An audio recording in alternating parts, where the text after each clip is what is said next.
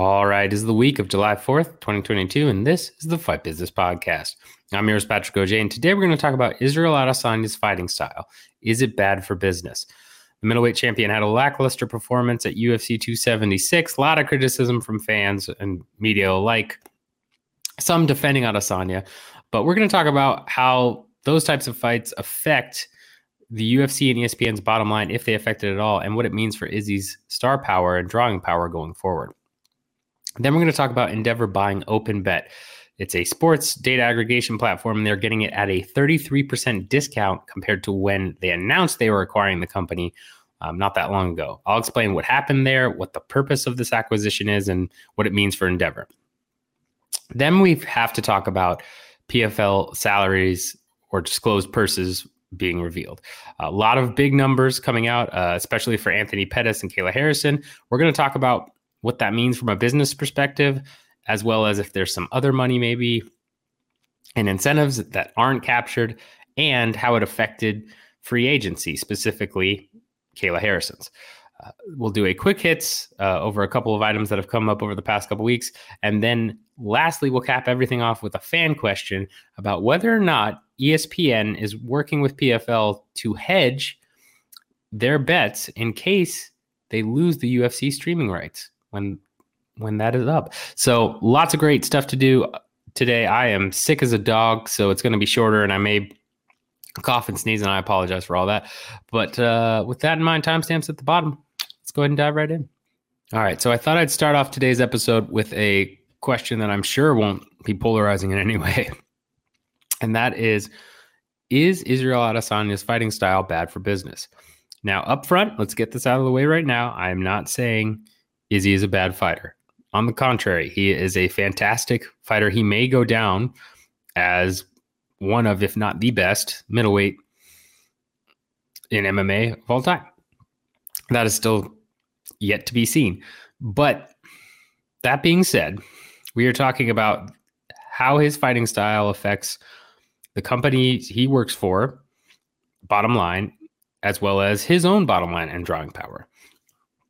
And in order to evaluate this, you have to go back to something we haven't talked about in a while on this podcast, which is what makes a superstar, right? What allows someone to break through from the realm of being known in MMA to being known by the casual viewer and draw in the casual audience? In my opinion, three main criteria. One, you have to win. You just have to continually win until you get to that breakthrough level. Once you really cross over, you can take a couple losses, especially if it's competitive, that type of stuff. Sure, but on the rise to being a crossover star, you have to be dominant and you have to win. You just cannot lose. So that's first off. Izzy has accomplished that. That's a check. Two, you have to have a personality. Love him or hate him, Izzy has a personality. He gets a genuine reaction out of fans. You have several fans and media who go to bat for him like nobody's business. Absolutely love him. Call him the greatest of all time already. You have a lot of fans who say he's cringe and that he's, cocky and arrogant and all this stuff. Again, love him or hate him, he's getting a reaction. He has enough of a personality. It's capturing the attention of people. I would say that's a check mark for Izzy as well. The third, and arguably most important, you have to put on exciting fights. You have to have knockouts. You have to have wars where you still come out with a dominant finish or submissions. If you look at previous crossover stars in the past, Ronda, Conor, John Jones, on their way up, they were finishing people nonstop, right? I mean, that's how they became these big name stars. And then when they got the belt, they finished people several times. And that kind of just, that's just how it went. I believe Ronda just finished everybody until she lost, till she was finished. And same with McGregor, if I'm remembering correctly. I know he fought a decision to Max Holloway initially, but then once his star started to rise, that's part of it.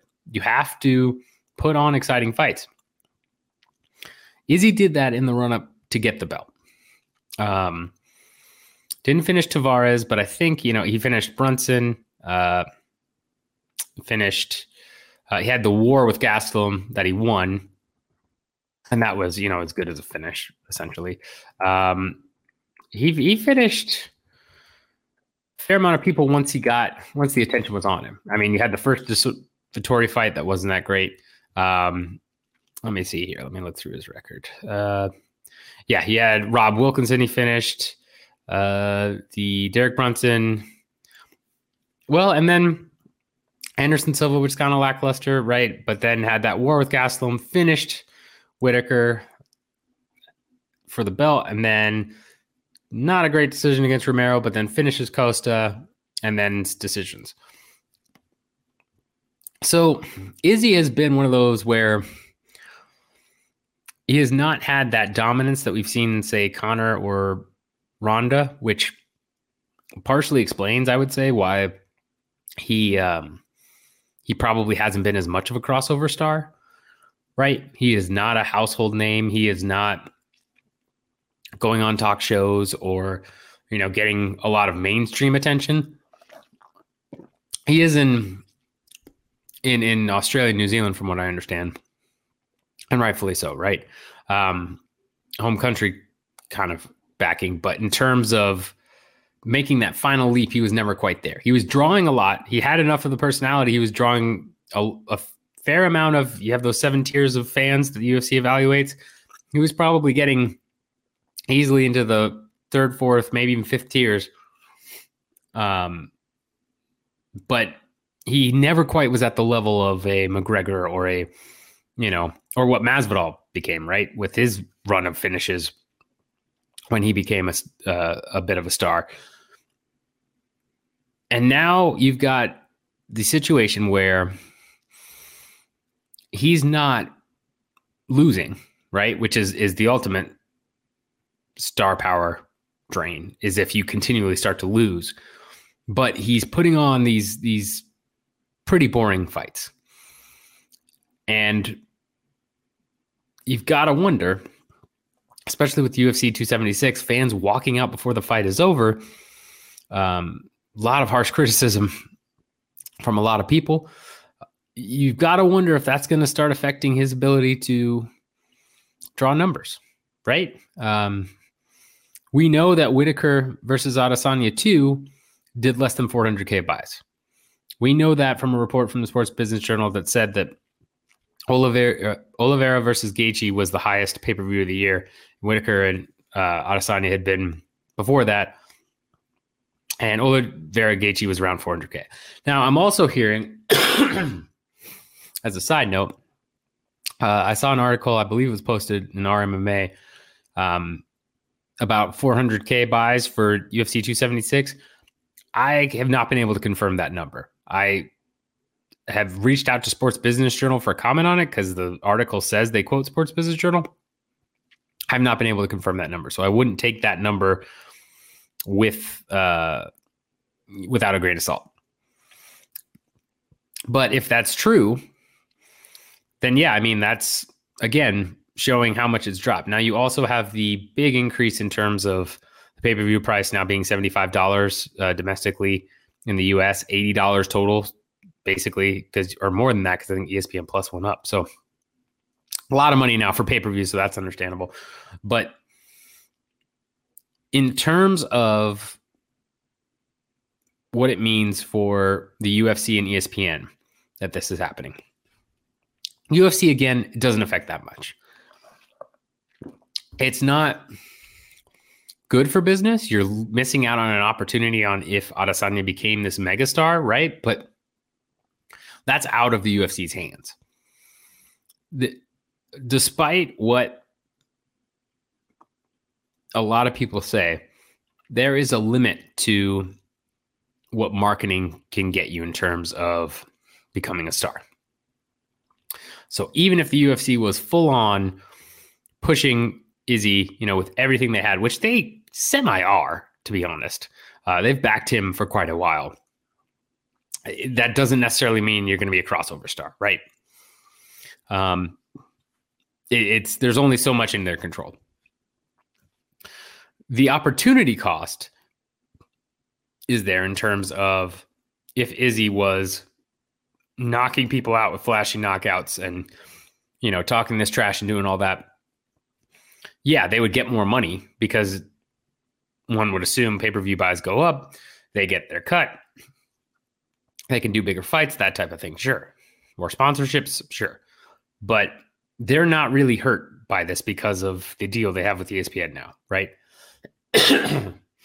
In terms of ESPN, however, this does affect them. This affects Disney ESPN because those greater pay-per-view buys, ESPN relies more on them for revenue than the UFC.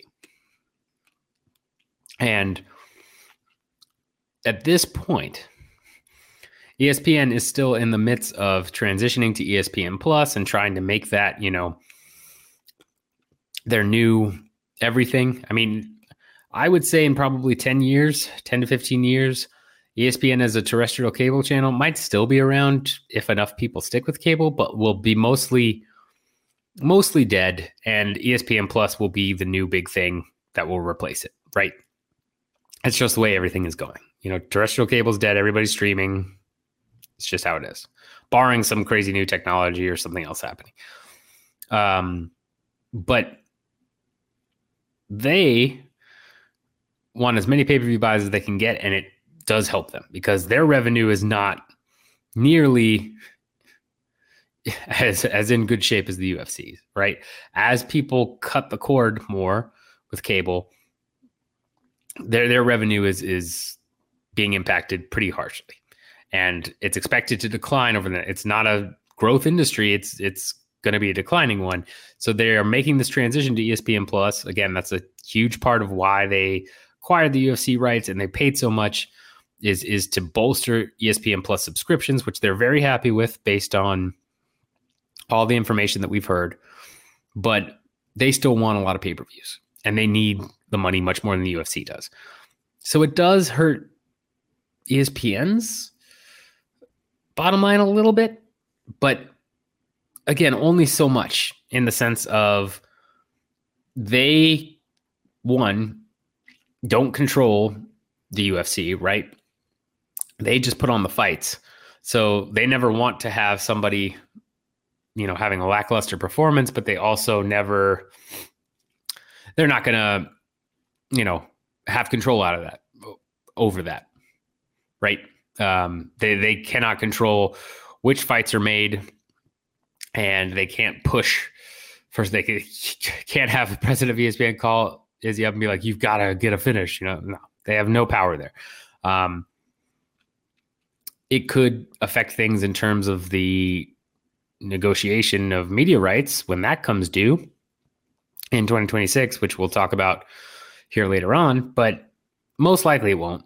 And this is one fight in a sea of overall body of work, right? When ESPN evaluates whether or not they want to bid for UFC media rights, you have to look at the entire body of work. And yes, if Adesanya was a giant crossover superstar, that would be a big factor to take into consideration. But otherwise, it's the same as it ever was in terms of, okay, this is the overall, ratings we're getting. This is the overall pay-per-views we're getting from a average standpoint over the course of these years, these quarters, et cetera, et cetera. So one event or one person isn't going to make or break anything here. So a little bit, I guess, more so than the UFC, but not really.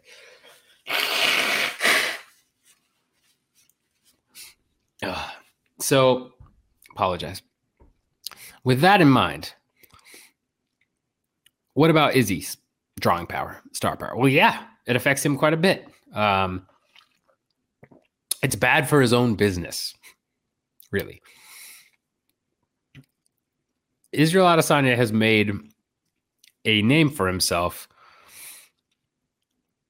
with a lot of trash talk, a lot of theatrics, right? UFC 276, he walked out with the Undertaker's urn. It was a whole thing.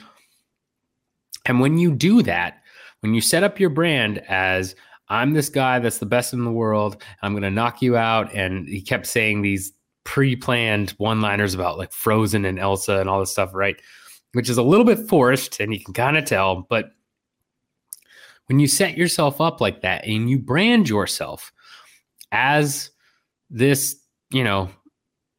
this cocky champion who is going to go out there and knock you out and you're not even going to see it coming and just going to outstrike you and destroy you, you have to back it up. I know Chris Pratt recanted on his criticism after Izzy tweeted something about it because his feelings were hurt, but Chris Pratt was pretty spot on in terms of you can't go out there and do these theatrics and try and build your brand as this is your image and then have those styles of fights like you did with Cannonier. That is bad for your own business. It does not work. And that, I mean, you had a lot of fans boo, you had a lot of fans leave. I say after this past fight, even though this isn't his most boring fight at all, right? Yoel fight, Whitaker 2, a little bit more strategic, I guess, but man, I would say that was more boring than this one. Yet you have probably the biggest wave of fan criticism I've seen against Adesanya himself, right? During those other two fights, I heard, I thought maybe, Rob or Yoel won, or, oh man, that was a crappy fight, but not any criticism directed specifically at Izzy. This time around, I'm hearing much more, it's Izzy's fault, all of this, even though Cannonier's complicit too, right? Again, to have that style of fight requires two people to fight the way that each of them did. But you can tell that there is a frustration from the fans and media in terms of this big talk and all these theatrics and then not delivering. And consistently not delivering, right? Vettori, he did not deliver. Cannonier, he did not deliver. Whitaker 2, he did not deliver. It's been a lot of boring decisions.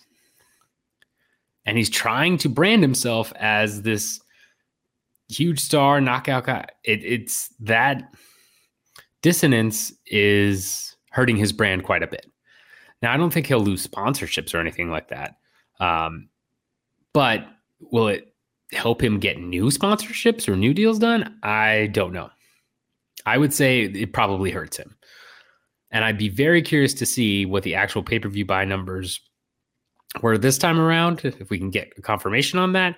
And then the next time he's on a card, if he's headlining, I don't think they'd demote him, but you never know, to a co-main. And then B, what the pay-per-view buys would be like that going forward. Because it certainly feels like this is a tipping point where fans are finally like, Adesanya is boring and sucks. They went from being like, yeah, he's great and he's so cool, all this stuff.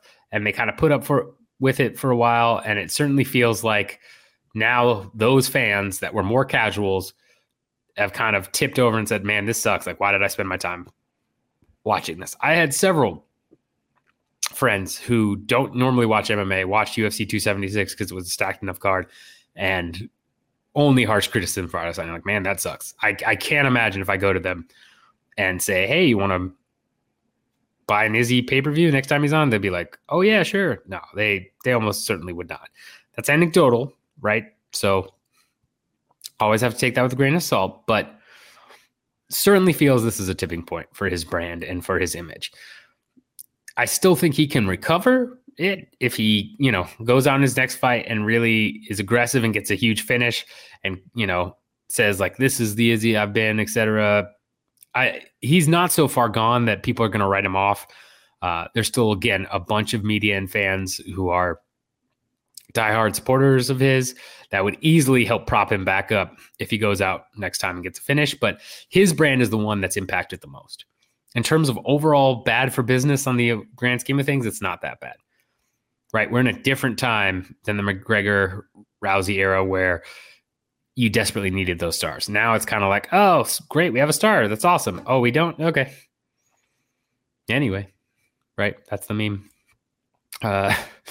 So yeah, it's not bad for business in general, but his fighting style is definitely bad for business in terms of his own brand. He's branding himself in a way that his fighting style does not back up. Let me know your thoughts on this. Do you think Izzy's fighting style is bad for, again, his brand and for business? Do you disagree with me? Agree with me? And are you excited to watch another Israel Adesanya fight? Let me know in the chat. I want to know if people are like, yeah, I still want to see him. One of the best technical strikers, or, oh no, man, I'm not paying for that. Right? Well, let's back that up in terms of, because I know several people aren't paying for things nowadays. If you had the money, would you buy a Israel Adesanya pay-per-view right now, given that performance? Let me know, because I'm very curious to see your guys' thoughts. All right, so the next thing we got to talk about here is Endeavor is buying OpenBet, the sports betting tech platform, for a reduced price of $800 million instead of the $1.2 billion they announced back in September. According to an article here on Yahoo, new price was detailed in a Thursday afternoon SEC filing.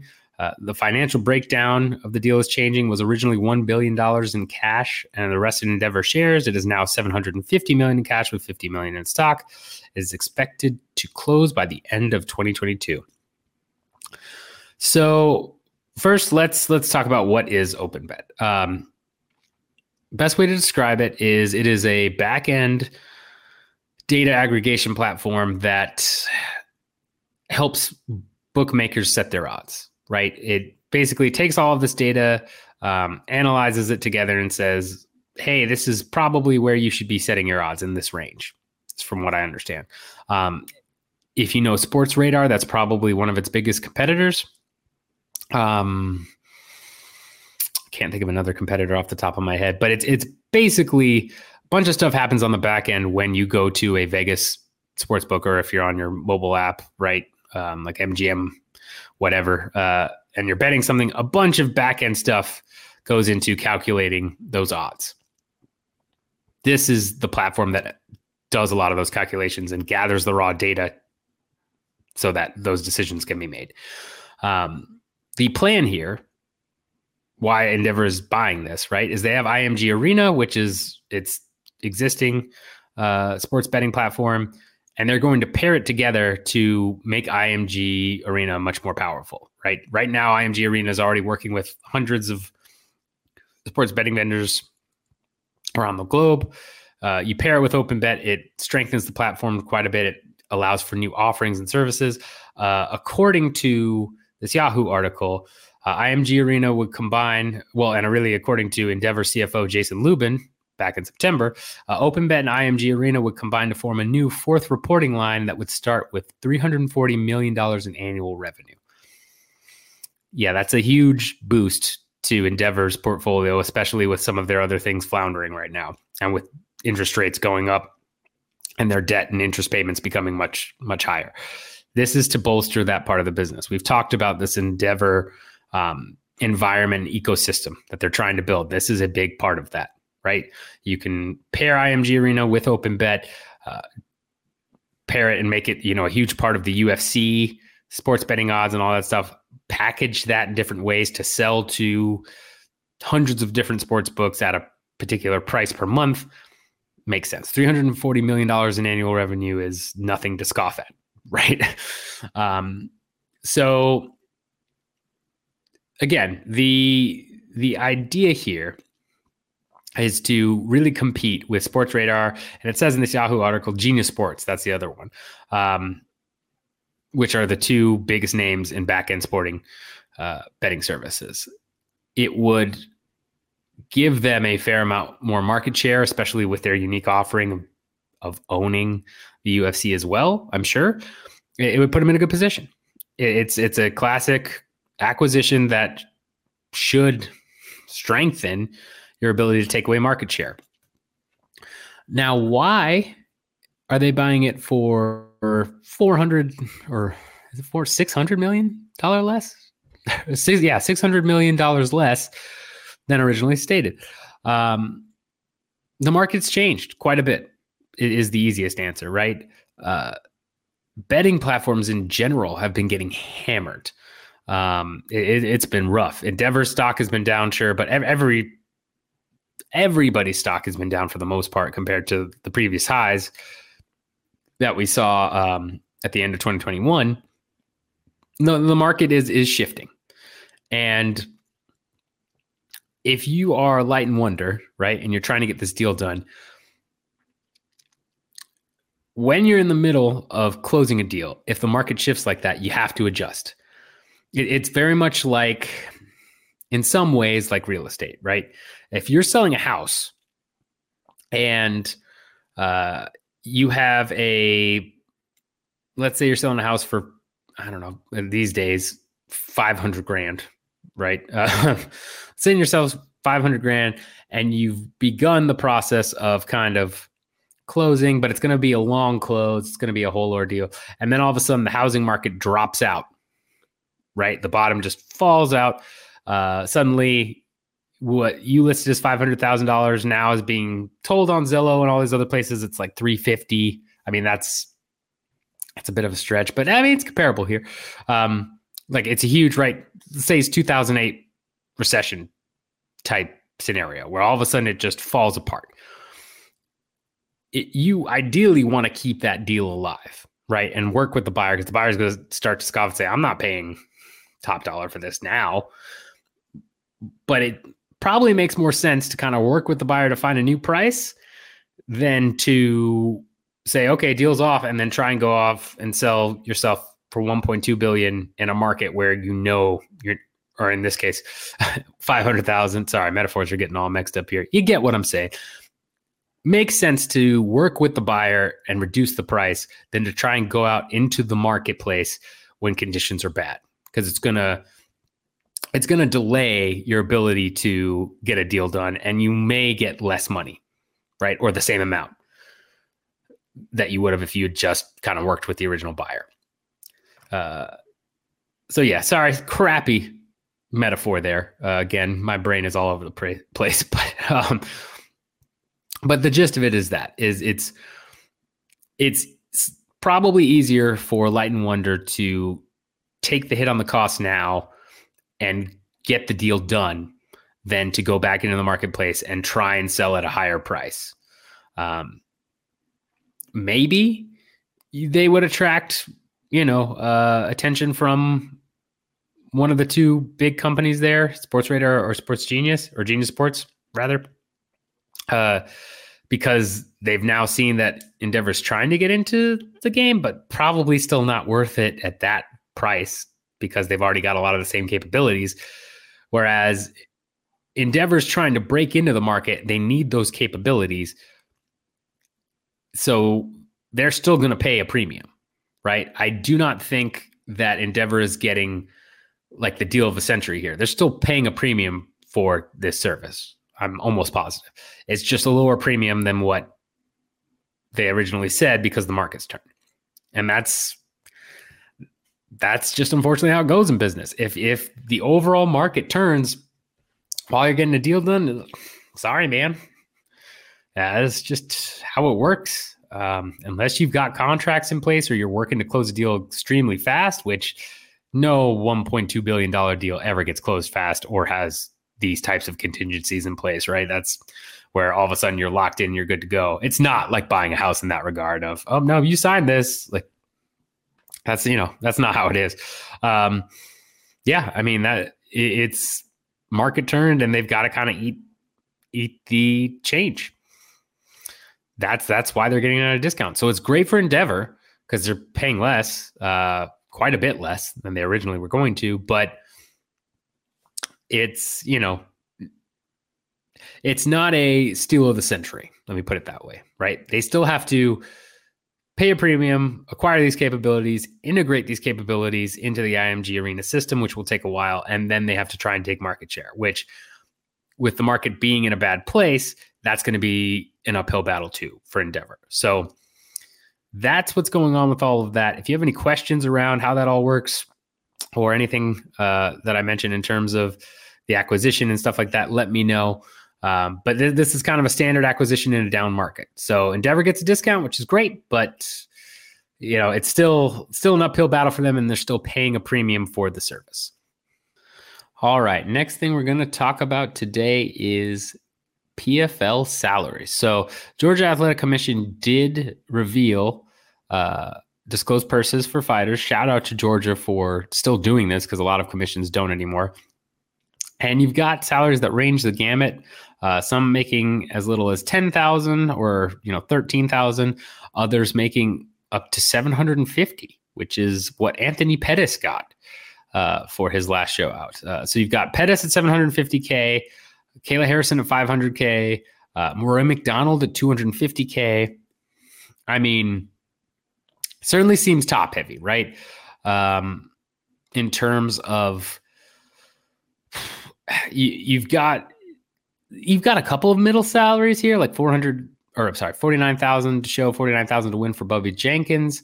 Lance Palmer's an $85,000 to show, $85,000 to win, and that's from PFL 5. Antonio Carlos Jr., former champ, is $49,000 to show, $49,000 to win, which is a little surprising. Jeremy Stevens, $100K to show, $100K to win. That's probably more money than he made in the UFC, almost assuredly. Amari Akhmedov, $103 to show, $103 to win. Whereas Natan Schultz, former champ, $75 show to $75 to win. Here's what these payouts tell us, and we'll also talk about Kayla Harrison's free agency a little bit too, right?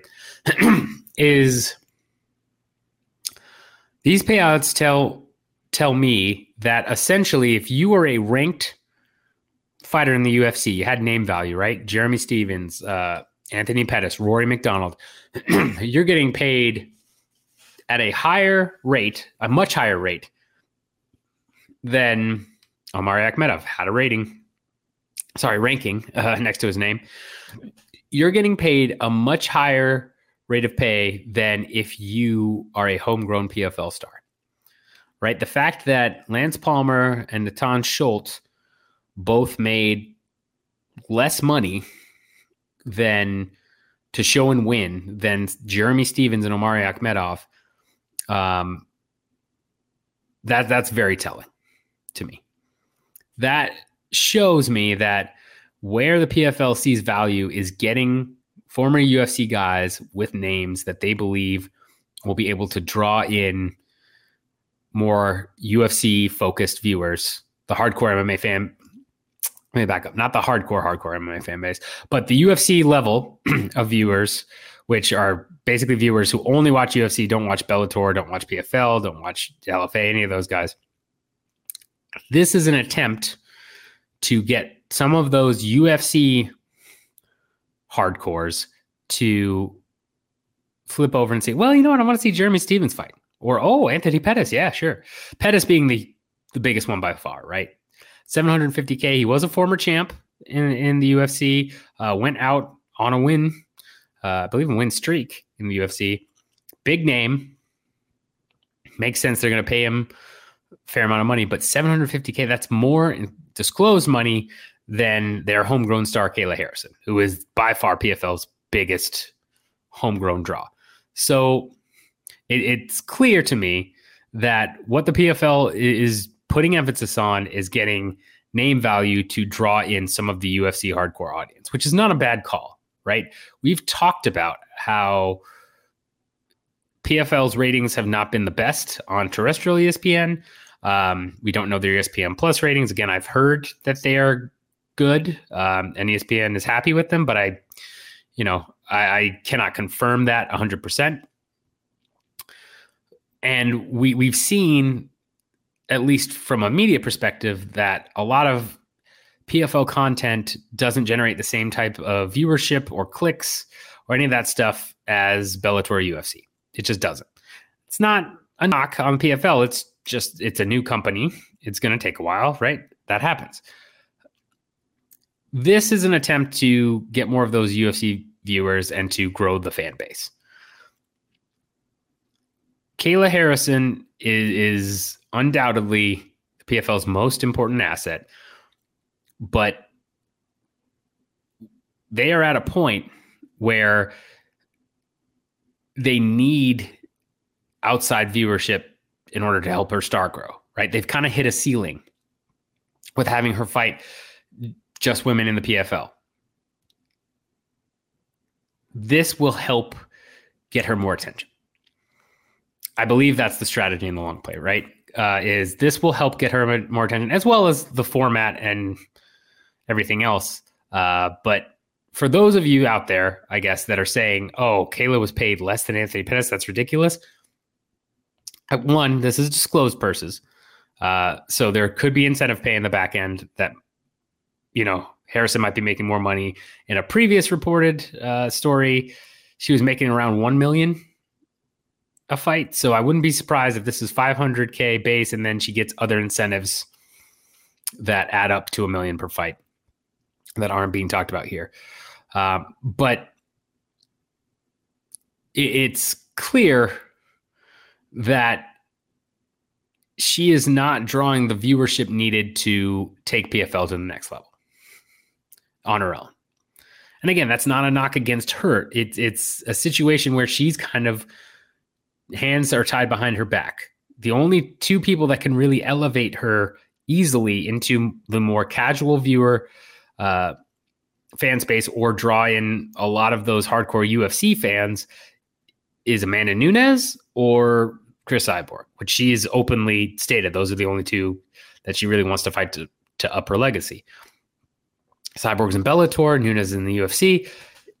It becomes an issue in terms of taking her to the next level. And the PFL can't do much about it, right? They can try and work with Bellator, which it sounds like they're semi trying to do that. I mean, there's been some back and forth on social media about that. I don't know if PFL and Bellator will get a deal done or not, but it sounds like at least there's some openness to have that done. The UFC will never do a cross-promotional fight, right? But the PFL is limited in what they can do in that regard to help increase her name value and increase her star power. And again, keep in mind, they really are focusing a lot on Kayla Harrison. It's clear to me based on the amount of media attention she's getting, the focus on some of the broadcasts. They're hoping she's the star that can elevate them as a whole. And she's kind of hit a ceiling here. By paying this premium for former UFC champs or, title contenders or ranked fighters, they're hoping to get more people watching to help elevate Kayla's star and help starting that conversation of, oh, well, Kayla's the best in the world. She hasn't fought Cyborg Nunes. Well, yeah, but I mean, clearly she's dominating. She's doing all this, right? It starts to send that question out there. It gets Nunes and Cyborg in a position of, oh, well, I want to prove that I'm the best, so I have to go beat her. It's all part of the larger plan here, which is to get Harrison to the next level of stardom and help elevate the brand as a whole. But I mean, if I'm, Lance Palmer or Natan Chul, I'm not going to be super pleased about these salaries, right? Omari Akhmedov comes in and is making more than a former two-time champ. That's not great, but it is what it is. That's what these salaries tell me here. That's why Pettis is getting paid more disclosed than Harrison, because they're hoping they bring over more viewership. In terms of, the willingness to pay the premium for this stuff too, it's clear to me, again, another reason why PFL really has Harrison as one of their centerpieces is, if you remember in the story, I think came out in the New York Times recently about Kayla Harrison's free agency, UFC offered her a deal that was, I guess, not what she expected, but UFC was never going to pay, $500K for Kayla Harrison. Bellator offered her a much better deal, and then PFL matched it, which means Bellator was willing to pay Harrison around $500K, it sounds like. Maybe even a little bit more, depending on incentives and all that, but according to free agency discussions that were reported by the New York Times, UFC came in with a lower offer, Bellator beat it, and then PFL matched Bellator. That tells you how much of a commodity that Harrison is, but also how much the PFL is willing to pay to keep Harrison around. They know she's their ticket. They know she's their ticket to elevating everything as a whole. And, in terms of having the UFC fighters coming over and drawing more ratings, PFL's last terrestrial ratings were great compared to what they used to be, right? I think they were 200 or 300K, something like that. That's way better than the 140K or 70K that they had before. So it seems to be working in some regard, right? They also have that weird thing where they've had most of their events on different days, which is strange, right? Like Wednesday, Thursday, Friday. But regardless, one could infer, especially if the ratings keep going up over average, that strategy is working. Paying premium for Pettis and McDonald and Stevens and Akhmedov is working and getting more eyes on the PFL. It's not a bad strategy. And it's really all the PFL can do at this point, right? They've gotten bigger sponsors, which is great, and they'll continue to go off and get more sponsorships. But in terms of their format, right, they are kind of not hands tied, but they're set. They're set in what they do. So the only way you can elevate yourself as a brand is to get stars to then compete within that format and bring more attention to the company. This is how they do that. Because Harrison can't fight, anybody. Julia Budd was supposed to fight Harrison, right, and then got injured. That would have been helpful, but that's probably the biggest name that Harrison can go after outside of Cyborg and Nunes. Will PFL end up doing a super fight with Cyborg versus Harrison? I would imagine they're going to, right, because they're doing the pay-per-view super fight division. That's when they're going to go all out, I would imagine, to get a deal done with Bellator. But beyond that, there's no other way to help them. There's no other way for them to help Kayla Harrison get to the next level, right? They have marketed her and pushed her as hard as possible. She's been doing what she needs to do, which is winning dominantly. It's a matter of she needs to beat competition that other MMA or casual fans know and do so in emphatic fashion. If she goes out there and she dominates Chris Cyborg, that's going to elevate PFL to a whole new level. Harrison for sure, but it should also elevate the brand. That's all they can do. My guess is they'll continue to sign several former UFC guys as they become available, or Bellator names. And then they'll continue to pay a premium for them until things kind of level out, right? If PFL really starts to gain momentum and they have more natural growth, then I think you'll start seeing all salaries getting more in line, regardless of tenure at the UFC or Bellator. I think that will probably be a cost-cutting measure. Because, again, this is still a startup, right? They're still going out after investors and getting more money in fundraising. You can't keep paying former title contender, like Roy McDonald getting $250K, great, but that's more. Pettis, right? That's Mark Hunt, Alistair Overeem money from the old Pride Strikeforce buyouts. Like that's huge. That's more than several UFC champions make as a flat base. You can't keep paying that out though if you're not bringing in at least, a fair amount of revenue. It's just too much. So it will even out eventually, I think, but this is more just growth strategy. It's, we're going to burn, we're going to be in debt, we're going to do all of this, but we're taking your money in order to acquire these bigger names, to get more eyes on our format, on Harrison, and to then elevate the brand, and it will come back tenfold once we get going. I'm almost sure that's the pitch that Don Davis and crew are are going out and telling investors. And it's not a bad call. There's not much else PFL can do here. So that's what I think about their salaries. Let me know your thoughts on some of these payouts. Are you surprised by them? Do you think it makes sense to pay somebody like Anthony Pettis, who's kind of, been win-loss a couple times now, $750K per show? Same with Rory McDonald. Some of these guys that didn't make the playoffs last year, do you think it makes sense to pay them that much? Let me know in the comments your thoughts on all of this. But yeah, it's intriguing. It definitely is. And hopefully they keep fighting in Georgia and other places where we can see these disclosed payouts, so we at least have some idea of what fighters are making. All right, very quick hit section. A couple things of note. Carl's Jr. is going to be the official burger of the UFC in Australia and New Zealand. That's pretty tight. It's pretty amazing. It will run until the end of 2022. Let's see. In this PR Newswire, known for their bold, craveable burgers, Carl's Jr. is launching a full creative campaign with a mix of local, national media across traditional and digital channels, including social media and print.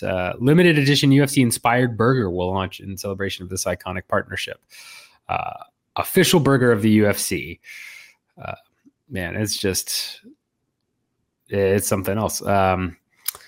Let's see. Mike Woida, Woida, president of International at CKE Restaurant Holdings, which is who owns Carl's Jr., says, as we continue to grow our business in Australia, we look forward to getting our delicious burgers in the hand of UFC fans across the region and around the world. Pretty amazing. So yeah, that's a interesting partnership. Let me know what you think the name of the burger will be. If somebody gets it spot on, I will send them, or close enough spot on, I will send them a gift. There are so many options, right? Do you think it'll be, it's New Zealand and Australia. You think it'll be an Izzy inspired burger? Do you think it'll be like the knockout with like extra, I don't even know, like barbecue sauce and tons of onion rings? Let me know. But either way, interesting sponsorship there. And again, just showing the creativity of the UFC sponsorship team. Next, Killcliff FC, which used to be Sanford MMA, in terms of the training camp, has rebranded to now Killcliff FC. And it's a sports... I'm trying to... If I understand this correctly, it's a CBD energy drink, which I don't know enough about CBD. I thought CBD was supposed to like calm you down, and then energy, it seems to be contradictory. But again, I'm an old man, so I probably just don't know what I'm talking about. But so they have gotten a rebrand. They will now be Killcliff FC instead of Sanford MMA. Sponsored by the energy drink, obviously. This is interesting because it's a fight camp getting a sponsorships. That's not a bad call, right? Would not be shocked to see more fight teams going out and getting these sponsorships and getting paid for gear, getting paid for training services. Sanford MMA has one of the best facilities I've ever seen. And that's, again, because of the Sanford sponsorship. Like, it's not shocking that sponsorship buys a lot of great equipment, a lot of great things. I would expect more fight teams to do this. I'm surprised more haven't. Makes sense. But yes, Killcliff FC, which is, something else. Last quick hit is the PFL playoffs in the UK. PFL has announced they're going to do at least 2 dates in the UK for PFL playoffs. This is interesting because there's still that WSOF global lawsuit out there saying that they have the rights to the PFL logo, brand, and all that stuff outside of the US, and that the PFL is only allowed to have so many events internationally. I'm assuming that I think the last I read was 3. So either way, I'm assuming that these 2 events would fall within that exception.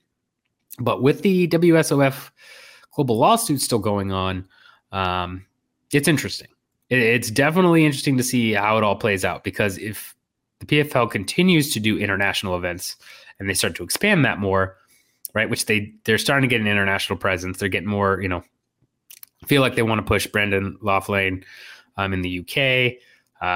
They're starting to kind of branch out globally here. I think it'll be very, very interesting in terms of should they try to continue to have international events while this lawsuit is still out there. Something to keep an eye on, honestly. Last quick hit and a bonus, because it happened right before I recorded this, is the plaintiffs in the UFC antitrust lawsuit have filed a motion to essentially ask the judge what the status is of the hearing, because it's been over a year since we've heard anything from Judge Boulware, which is ridiculous.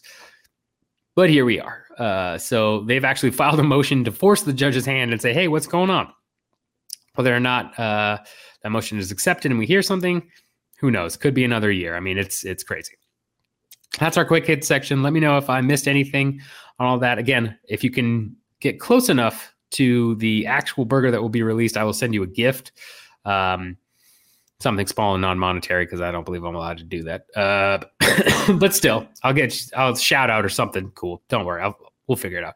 And then, yeah, just let me know your thoughts on all these and if I missed any other small business tidbits. All right. Last thing we're going to talk about today is a fan question from a shy person who didn't want their name out there, so I will not put it out there.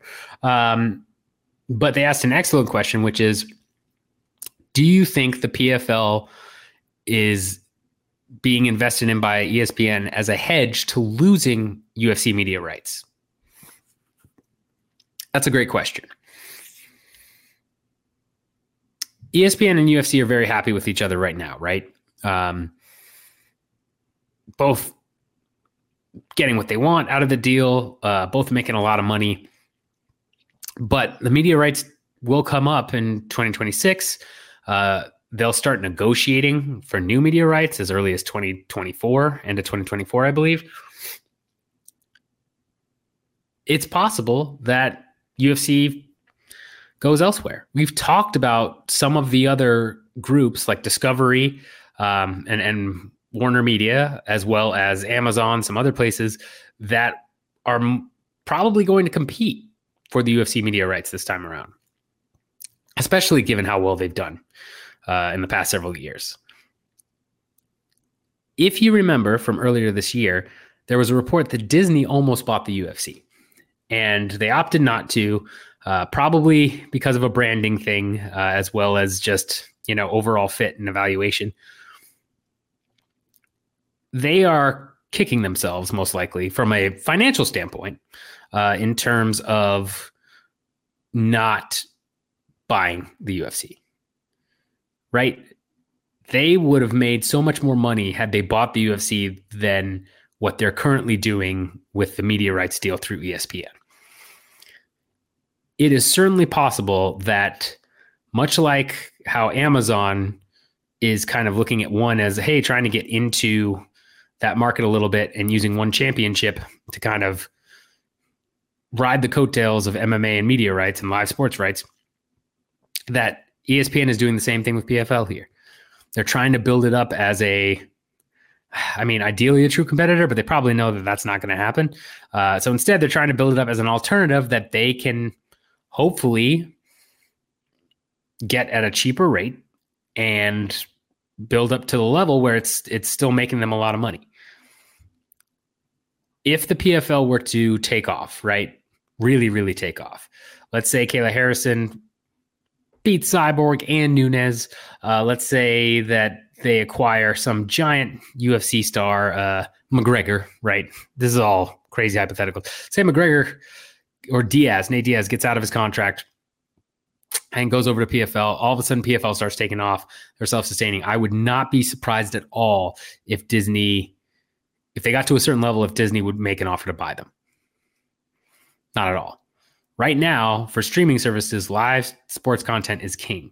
MMA has shown itself, especially through the UFC, to be pretty resilient now and lucrative. Now, whether or not it's the UFC versus MMA, right, as a whole, that's a whole nother discussion in terms of what the UFC has been able to do building their brand. But even if the numbers aren't as great for these other promotions, that's not going to stop other companies from thinking they can build another UFC or an alternative to the UFC. PFL is actually probably the best product to do that with because it's the set tournament format. It's already got some big name investors.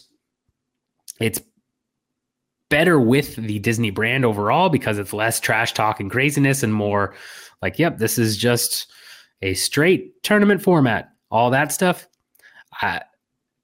makes a lot of sense. And honestly, the more I dived into this and looked into it, I think, yes, I think this is probably partially why ESPN is paying what they're paying for PFL and supporting it so much. I think a big part of it is they're essentially looking at, okay, if we can create something that even brings in, a third or probably less, I would imagine even just a tenth of the revenue the UFC brings in, this can be profitable for us. And we can kind of go with that. Now, I'm sure that ESPN is still going to fight hard to keep the UFC media rights, especially with how well they've done. These next 2 years will be telling to see about, the pandemic certainly boosted them. If the pay-per-view numbers continue to fall and get lower or ratings start to dip, that could be an issue where maybe they don't compete as hard. But I can't imagine right now that they don't pull out all the stops to keep the UFC on ESPN Plus, especially while they're still trying to go after other sporting rights to help build out ESPN Plus's portfolio. The UFC is their keystone right now. So I'm sure they'll still go after that, but it makes a lot of sense. ESPN would try and use the PFL as kind of a side bet hedge / pet project to hopefully grow into something that they would be able to buy. I would not be shocked, again, if that's a part of the strategy, is let's prop the PFL up. Let's give them the support they need. Let's push them. If their business can continue to grow, if it can get to a level where it's really starting to turn, into the black and profitable and gaining notoriety. That's not the right word for it. Sorry, COVID brain. Gaining traction. Then, yeah, I mean, that makes sense. That's a good side project to be working on. We'll see how the PFL does numbers-wise and how things continue to progress for them. But if they keep getting bigger name sponsors, if they start to, again, bring in big revenue, yeah, Disney will be more focused on the PFL because they can buy the PFL or make an offer to buy the PFL for much less than the media rights are for the UFC. And even though, let's say they buy the PFL, they lose the UFC media rights, that still hurts their bottom line, sure. But if the PFL is at a level where they're still bringing in people and are actually growing, that's not a terrible thing, especially given where ESPN Plus is now in terms of subscriber growth and all of that. So, yeah, I think it is a hedge. I think it is a hedge as well as a side pet project. ESPN's still going to fight tooth and nail for those UFC media rights. But yeah, it's a great question. And yes, I believe that's a good insight there. I really think it is a hedge to kind of help you ESPN in case they lose the media rights for the UFC.